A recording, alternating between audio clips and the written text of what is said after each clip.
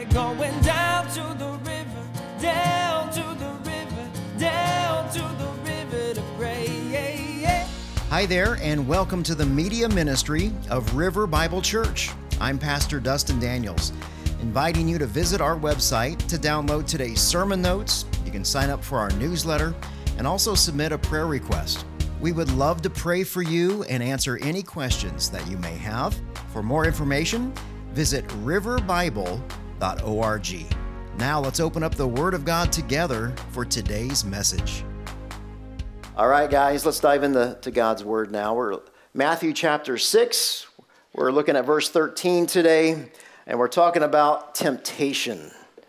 Temptation. If you don't have a Bible, we do have Bibles in the back. If this is your first time with us here at River, welcome. My name is Dustin, and we go through the Word of God verse by verse, and we're in Matthew's Gospel here. So as you turn there, let me do a review from last week. We continue our verse-by-verse study, and for the last 6 weeks, really, we've been learning two things, haven't we? We've been learning, number one, how not to pray, and number two, how to pray using the Lord's Prayer as a template. And today we're going to finish up the Lord's Prayer with the subject of temptation.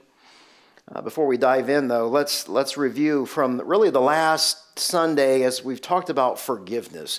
We had a lot going on with last week's text. We had 8 key points. Let me review those. Number one, we learned that biblical forgiveness, it means to remove the guilt resulting from sin. We talked a lot about that. Key point number 2, we learned that our greatest problem is our sin debt. Therefore, our greatest need is forgiveness. We discussed number 3, how forgiveness is the central theme of the Lord's Prayer. And because forgiveness is the central theme, key point number 4, we learn that a forgiven person is a forgiving person. Which leads to key point number 5. We talked about how nothing in the Christian life is more important than forgiveness. Nothing. Key point number 6, we said forgiveness of our daily sins at rest on the indispensable condition of forgiving others first. Key point number 7, we learned that forgiveness is divine and unforgiveness is demonic. And we also talked about key point number 8, which is a life of unforgiveness. It proves that we were never forgiven. Now, after the service last week, several people approached me, and they said, dang, kind of heavy. That sermon was kind of heavy. And it was. You know, truth is heavy at times. And the reason that I hope you're here this morning is to learn and apply the truth. We find truth when we study the Scriptures like a man digs for a buried treasure. It takes time. It takes a lot of work. God's truth is uncompromising. It is undiluted. God makes no apologies for His word. And as blood-bought, born-again Christians, it is our job to seek and find and apply God's truth. Because the Bible is our standard for life. It is central, right? And if we're to the right or if we're to the left of God's word on any issue whatsoever, God's going to bring us a step closer to center. And really, center is the Father's heart. And when we find that joy, when we find the Father's heart, when we find truth, when we apply it, that joy comes in our lives. However, to find the truth within the Scriptures, though, here's the thing.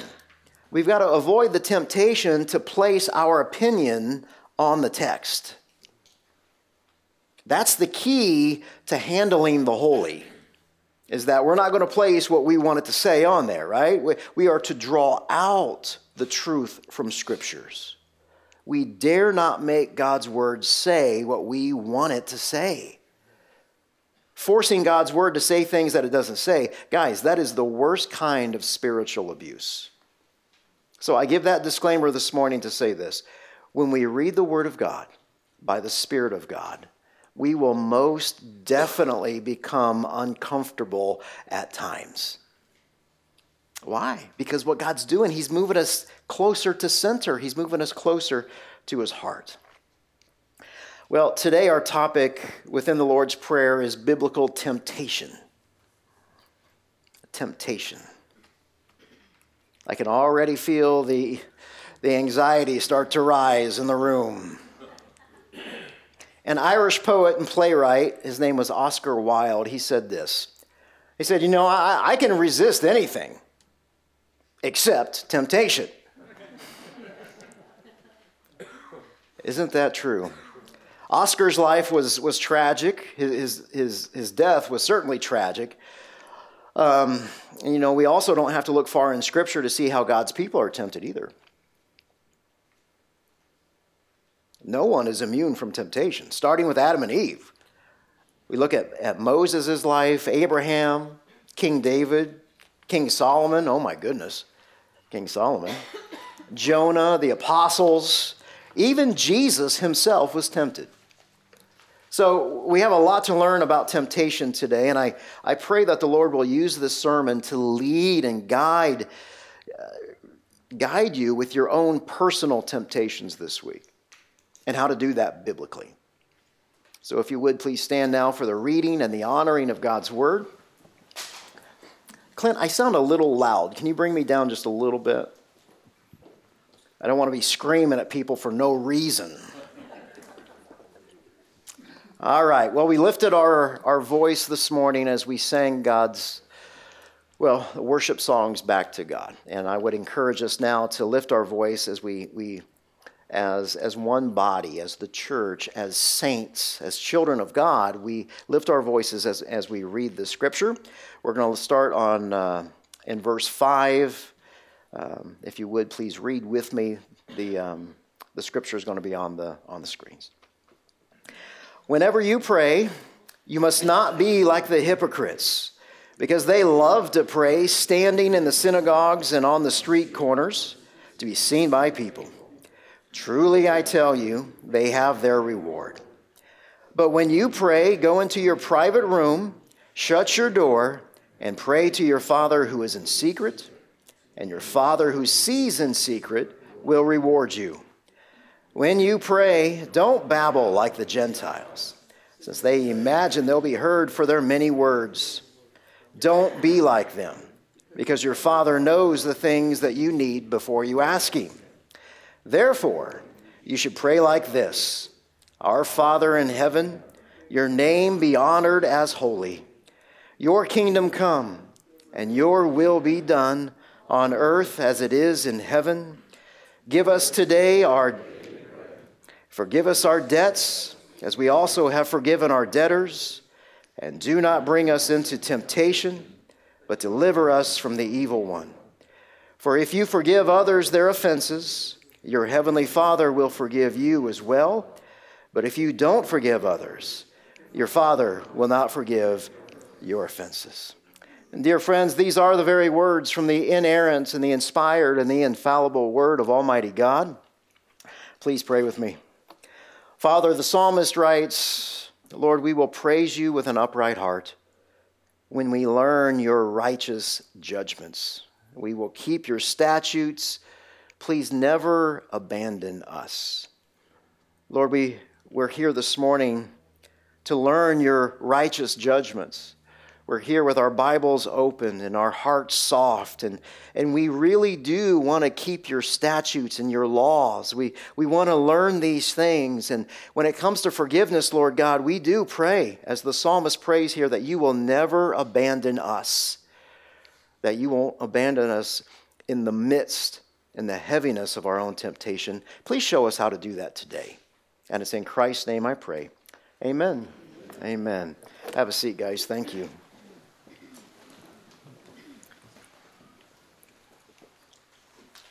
All right, let's take a look here at temptation. I'm going to start in verse 9 to give us a running start. Therefore, you should pray like this: Our Father in heaven, your name be honored as holy. Your kingdom come, and your will be done on earth as it is in heaven. Give us today our daily bread. Forgive us our debts, as we have also forgiven our debtors. And do not bring us into temptation, but deliver us from the evil one. That word temptation there is parosmos in the Greek. Parosmos is a fascinating word. The idea of temptation, the biblical idea of parosmos, it's not necessarily a bad word like when we first think. We hear temptation and we all go, uh-oh. Well, if you can walk away this morning and you can grasp the significance and the truth of what biblical temptation is and what it is not, guys, this will change your life. It will. So as we begin our study on temptation here, let's start with the life of our Lord Jesus. Many of us know that he was tempted by the same things that we're tempted by today. Matthew 4:1, Jesus was led up by the Spirit into the wilderness to be tempted by the devil. Now, how exactly was Jesus tempted? The Scripture tells us, Hebrews 4:15, for we do not have a high priest who is unable to sympathize with our weaknesses. That high priest is Jesus. But one, Jesus, who has been tempted in every way as we are. And guess what? He's without sin. So in both of those verses there, Matthew 4:1 and Hebrews 4:15, that Greek word, once again, is parosmos. It's the same one that's being used in the Lord's Prayer. Now, I say this word is fascinating because it's a neutral word. Parosmos is a neutral word. So it brings us to key point number 1. Biblical temptation is used in Scripture as either a testing for good or a temptation for evil. All right, it's a neutral word. Testing for good, temptation for evil. The root meaning here has to do with a proving ground. So from this proving ground, we get our English words testing, trial, and temptation. So let's start with the first meaning. Let's start with a testing for good. From God's viewpoint, we consider temptation, what we consider temptation, God regards as a test. So James 1:13, he says this, no one undergoing a trial should say, well, you know what? I'm being tempted by God. Since God is not tempted by evil and he himself doesn't tempt anybody. So James uses parosmos 3 times in that one verse. He says trial, tempted, and tempt. So, if God is not tempted by evil and he himself doesn't tempt anyone, who are we tempted by? James, in verse 14, he tells us, each person is tempted when he is drawn away and enticed by his own evil desire. So, guys, this is a biblical truth that many of us rationalize away. Many, many times we point the finger at Satan that we fell into temptation. Right? The devil made me do it. And this verse teaches us that it is not Satan. Satan is not tempting ordinary people like you and me. He is not omnipresent, meaning he's not everywhere at one time like God. Satan, although yes, he is incredibly powerful, he is still a created being, which means that he can only be at one place at one time. Now, there are other times when demons may tempt us, but what the Apostle James is teaching here in this verse is that temptation, it comes from within the deep desires of our human hearts. We often put ourselves in situations that we know that we'll be tempted to do something. I know people who have chosen an entire career so they have the freedom to indulge in their sin. And they're not going to walk away from it because they love this game of temptation. So this brings us to the other side of parosmos here, a temptation for evil. So we got quite the dichotomy, don't we? It seems like a contradiction this morning. God views something as a test, and we as humans, we view it as a temptation. So in other words, God is providing an opportunity for us to prove that we are growing in spiritual maturity by offering us a test.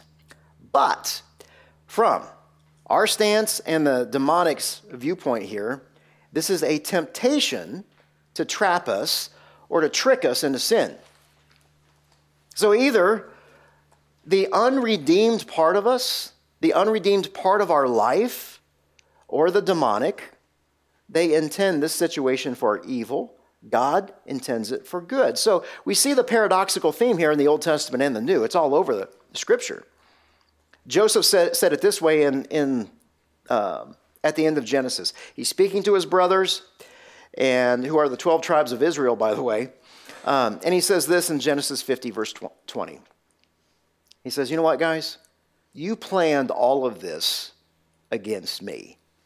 Evil against me. You planned it. God, however, planned it for good. The Apostle Paul says it this way in Romans 8:28, we know that all things, the good and the bad in life, all things work together for the good of those who love God and are called according to his purpose.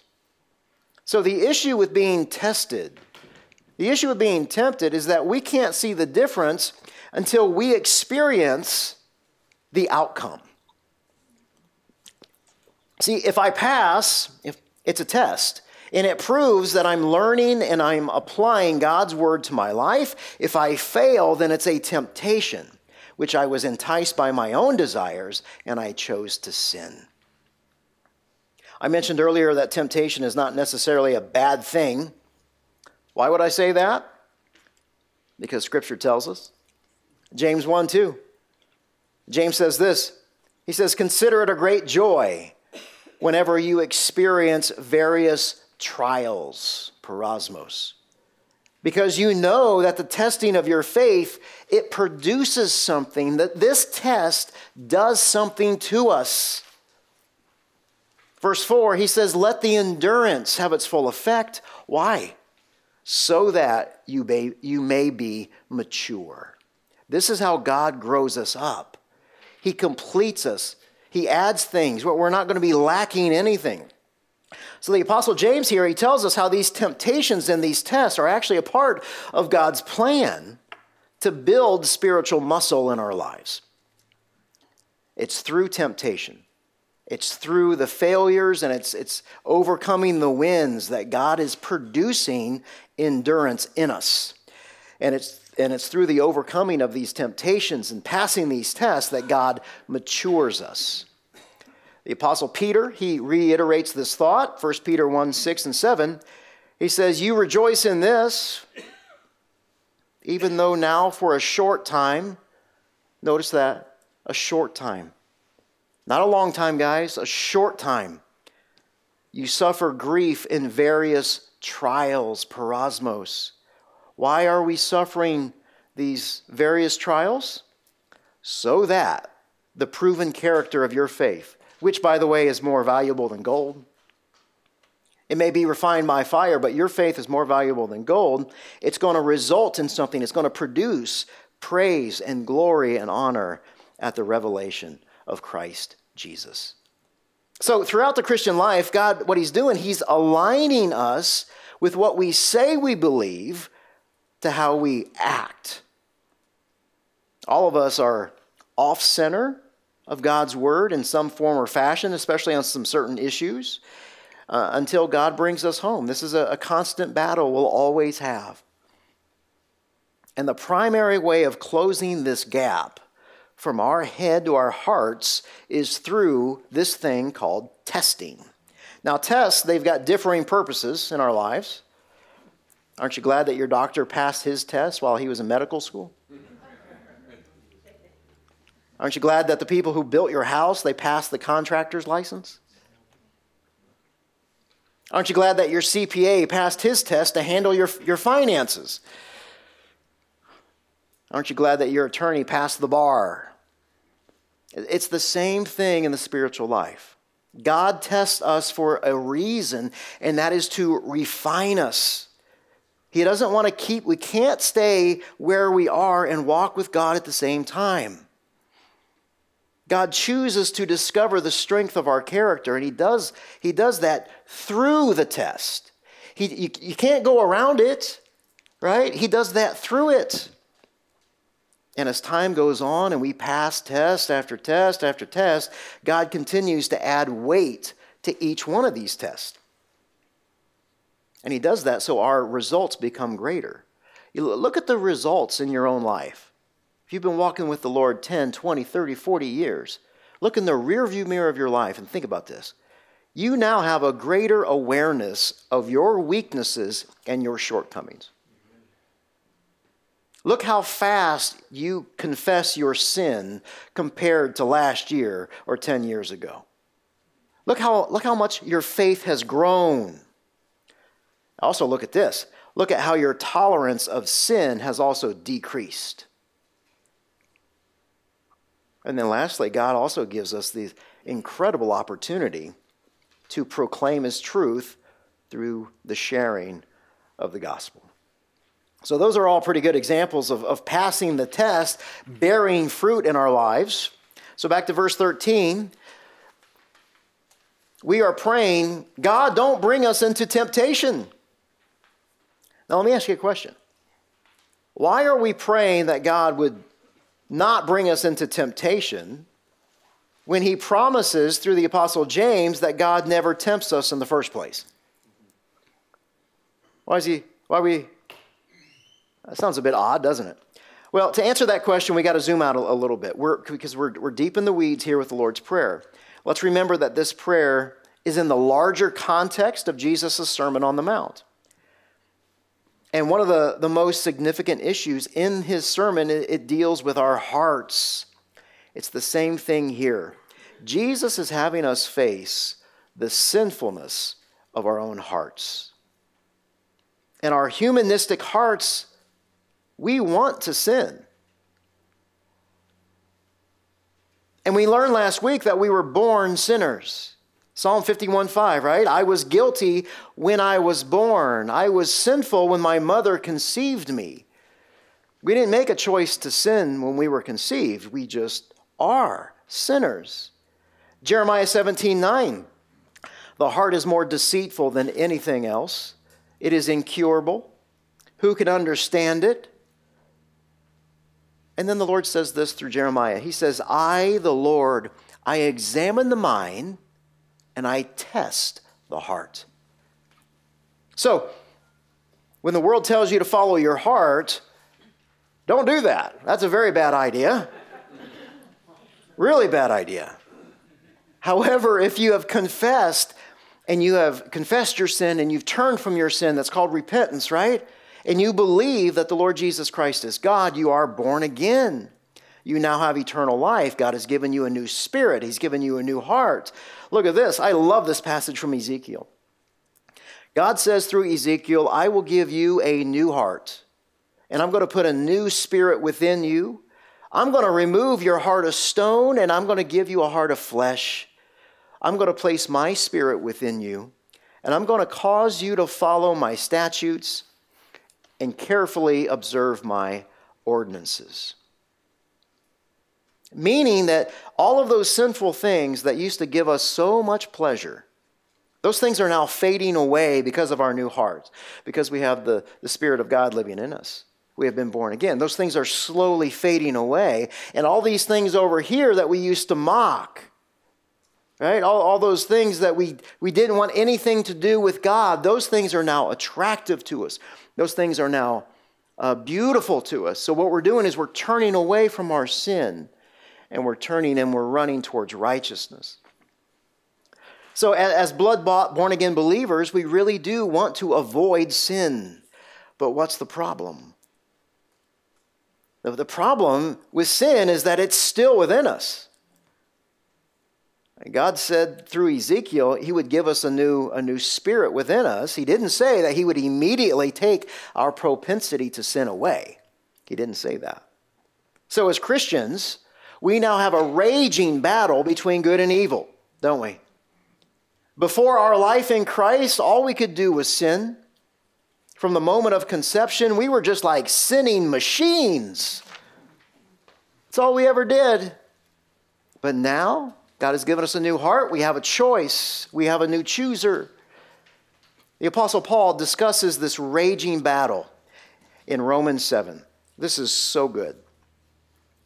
He says, the trouble is not with the law. The trouble is not with the Bible. The trouble is not with God's word. It's not with Scripture, because it's spiritual and good.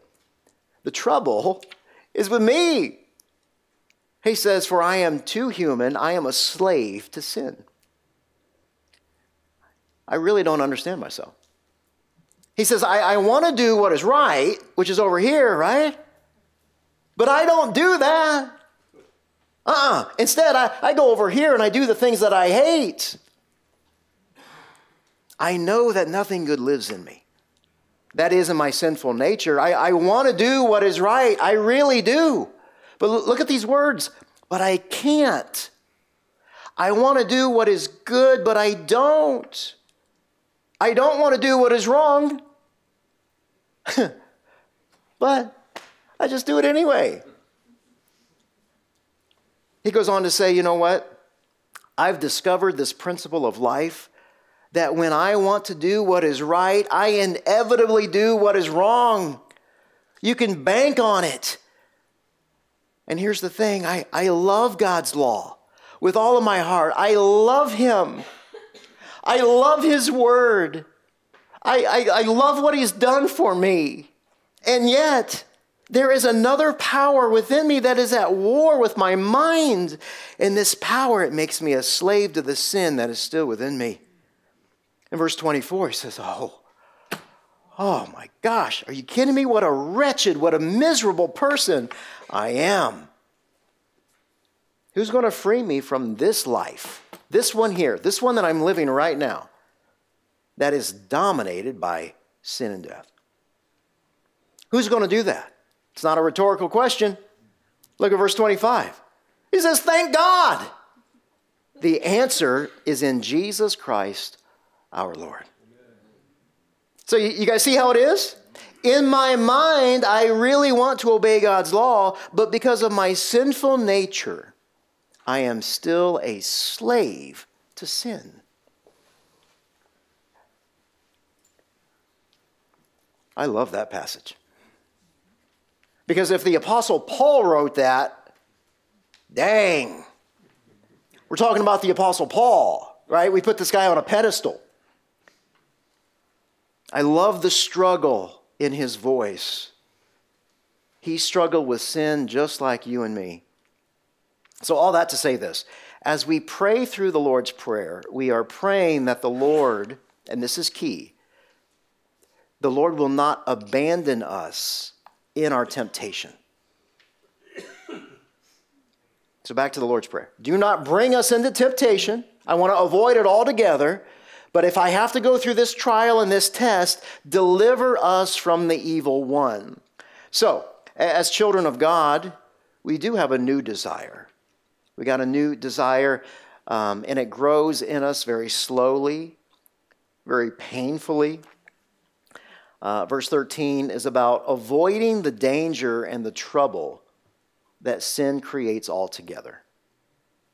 Because as Christians, we now despise sin that much. We don't want to be anywhere around it. It's painful for us to talk about our testimony, about all the things that I used to do, and yet God somehow has redeemed all of that sin. And we're praying all of this in the Lord's Prayer because key point number 2. We would rather avoid sin than have to defeat it. That's just our human nature. We would rather avoid sin than have to defeat it. And if we're honest with ourselves this morning, we'll confess 2 things. Number 1, we know that we don't have any power over sin. And number 2, and this is a deep confession, that we enjoy the pleasure that sin brings. See, guys, pleasure and don't get me wrong, pleasure, it's not a problem until it becomes an idol. And then the idol starts to control us. That's when it becomes a problem. But key point number 3, pleasure is the reason that sin is uncontrollable. Pleasure is the reason that sin is uncontrollable. We enjoy the feeling that sin brings. If we didn't, we wouldn't sin. But the reason sin is so powerful is that we can't control the pleasure that it brings, the temporary pleasure, I should say. Now, pleasure takes many, many forms, doesn't it? We all have our own idols. So verse 13 within the Lord's Prayer, what it is, it's another plea for God to provide through His power what we in ourselves do not have and by ourselves cannot do. And yet at the same time, God is going to use these tests to build spiritual muscle so that we can overcome the next test. So a paraphrase of verse 13 could be this: Lord, don't ever lead me into a trial that will present such a temptation that I will not be able to resist it. And by the way, God promises a way out. God promises a way out. We see this all over Scripture. Psalm 119:11. The psalmist writes, I have treasured your word in my heart so that I may not sin against you. Why do we treasure God's word? Once again, it does something to us. Our best weapon against temptation of sin is experiencing the word of God. Jesus taught us this with his temptations with Satan. 1 Corinthians chapter 10, verse 13, the Apostle Paul writes this. He says, no temptation, no parosmos, no means no. No temptation has come upon you except what is common to humanity. So pause for 1 second. Guys, don't believe the lie that you're the only one struggling with X, Y, and Z. Don't believe the lie that you're the only one in the world that struggles with a particular sin, because 1 Corinthians 10:13 tells us that is not true. That is a lie straight from the pit of hell. And that's how, by the way, that's how we become isolated and alone, because we think nobody understands our sins. Why is it a lie? Paul continues here. He says, because God is faithful. God is faithful. He will not allow you to be tempted beyond what you're able. But with the temptation, he will also provide the way out so that you may be able to bear it. God says that you will bear it. You're not going to be crushed by it. Key point number 4. We have to endure the temptation to pass the test.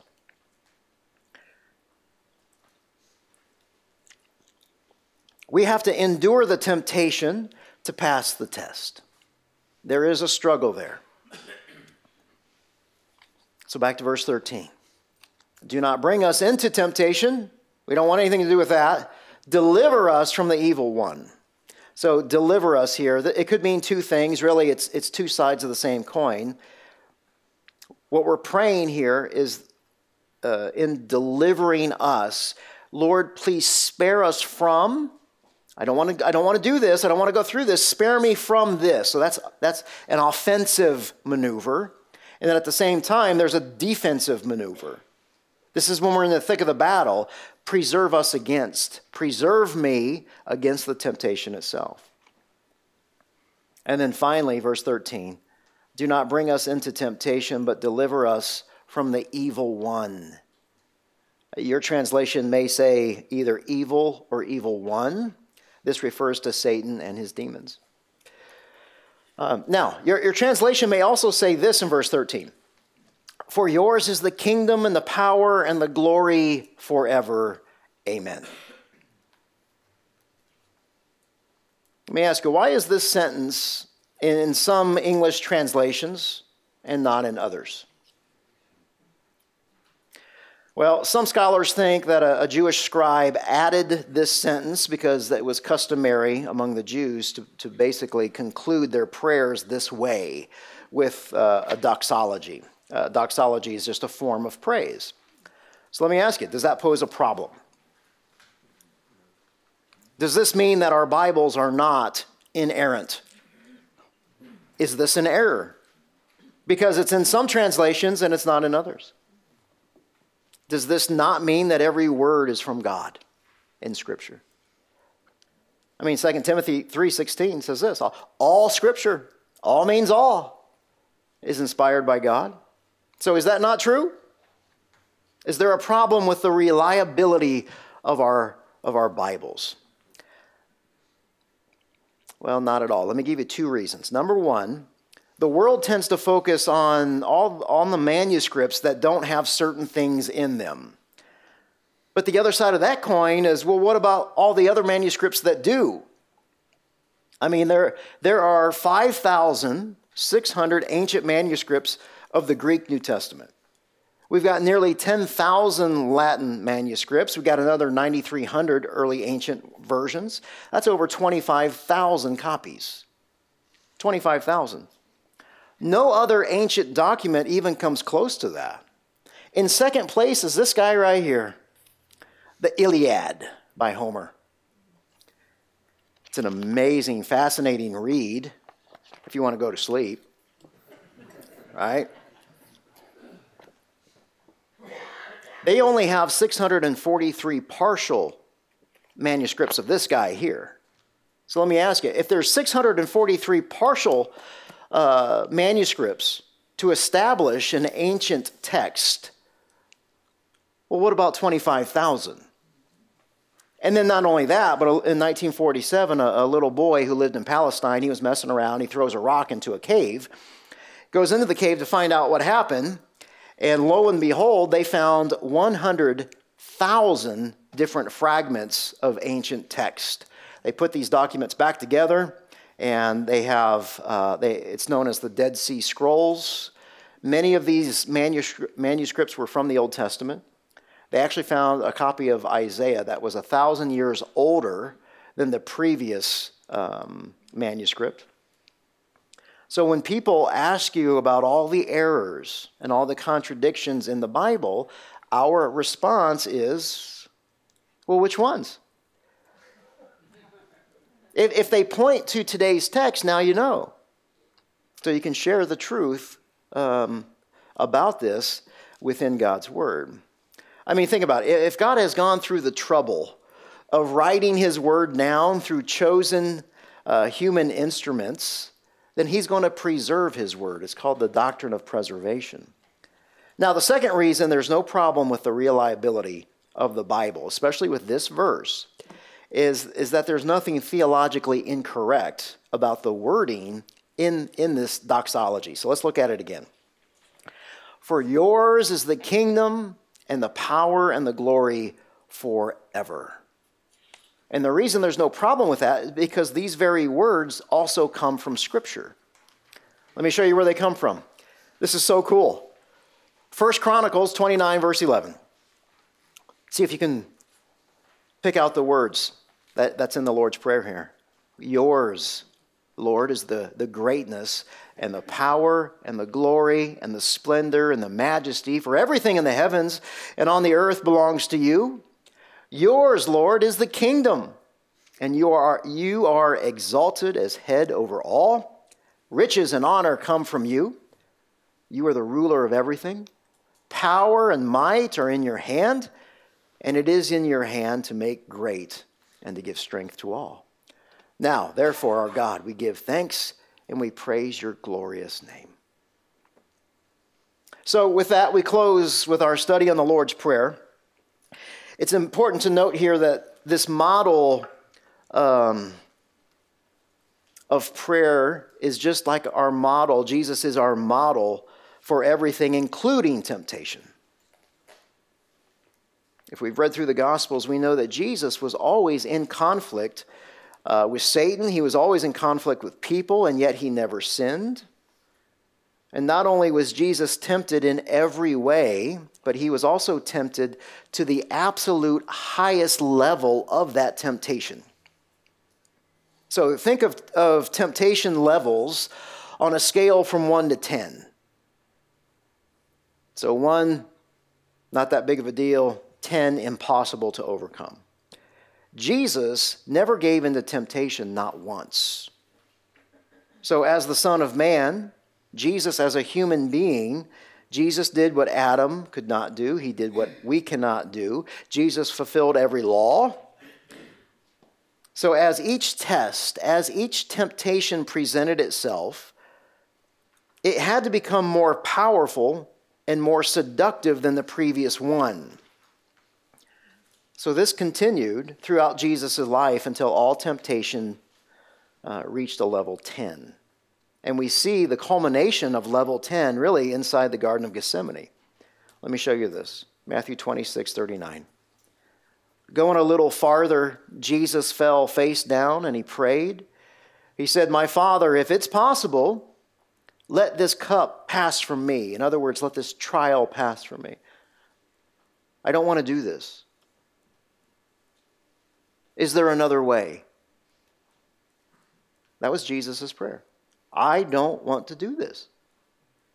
He says, "Yet not as I will, but as you will." But I will. If this is the plan, I'm going to do it. So as the Son of Man, once again, Jesus as a human being, Jesus was praying that the Father would remove all the suffering that he was about to encounter. So Jesus' temptation at that moment was to quit. Jesus' test was to step out beyond the Father's covering so that he wouldn't have to face all the pain and the agony. Verse 42, again, a second time, Jesus went away. He prayed, "My Father, if this cannot pass unless I drink it, your will be done." So the second prayer here from Jesus, it's not really a different one from the first one. He's not begging the Father to make his life easier because he realizes now his Father said no. His Father said no. So in response, Jesus prays for his Father's will to be done. Now, you and I, we may give in to temptation on that, back to that scale, around 3 or 4. Right? And we may stay there for a really long time. We may stay there for years or decades without ever passing through that threshold of temptation. Once again, we cannot go around the temptations. We have to go through it. So it is God's will that we experience the total weight, the full weight of these temptations, of these tests as we walk through them. So just as Jesus clung to his Father in the Garden of Gethsemane, we too, guys, we are to cling to Christ as we go through our test as well. You can think of it as an athlete. As an athlete gets stronger here, more weights must be added slowly to his workout routine. Why? So he can become an even better athlete. The same thing applies to us spiritually. To build spiritual muscle, we got to get our eyes off the temptation, back onto our Savior, and we have to embrace the test. We got to embrace the temptations instead of trying to run around them. Father in heaven, thank you for teaching us really a surface level view of temptation.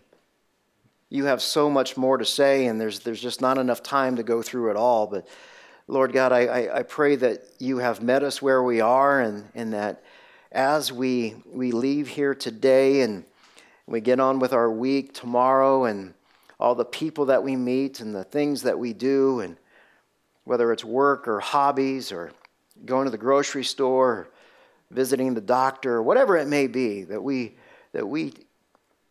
are listening to you.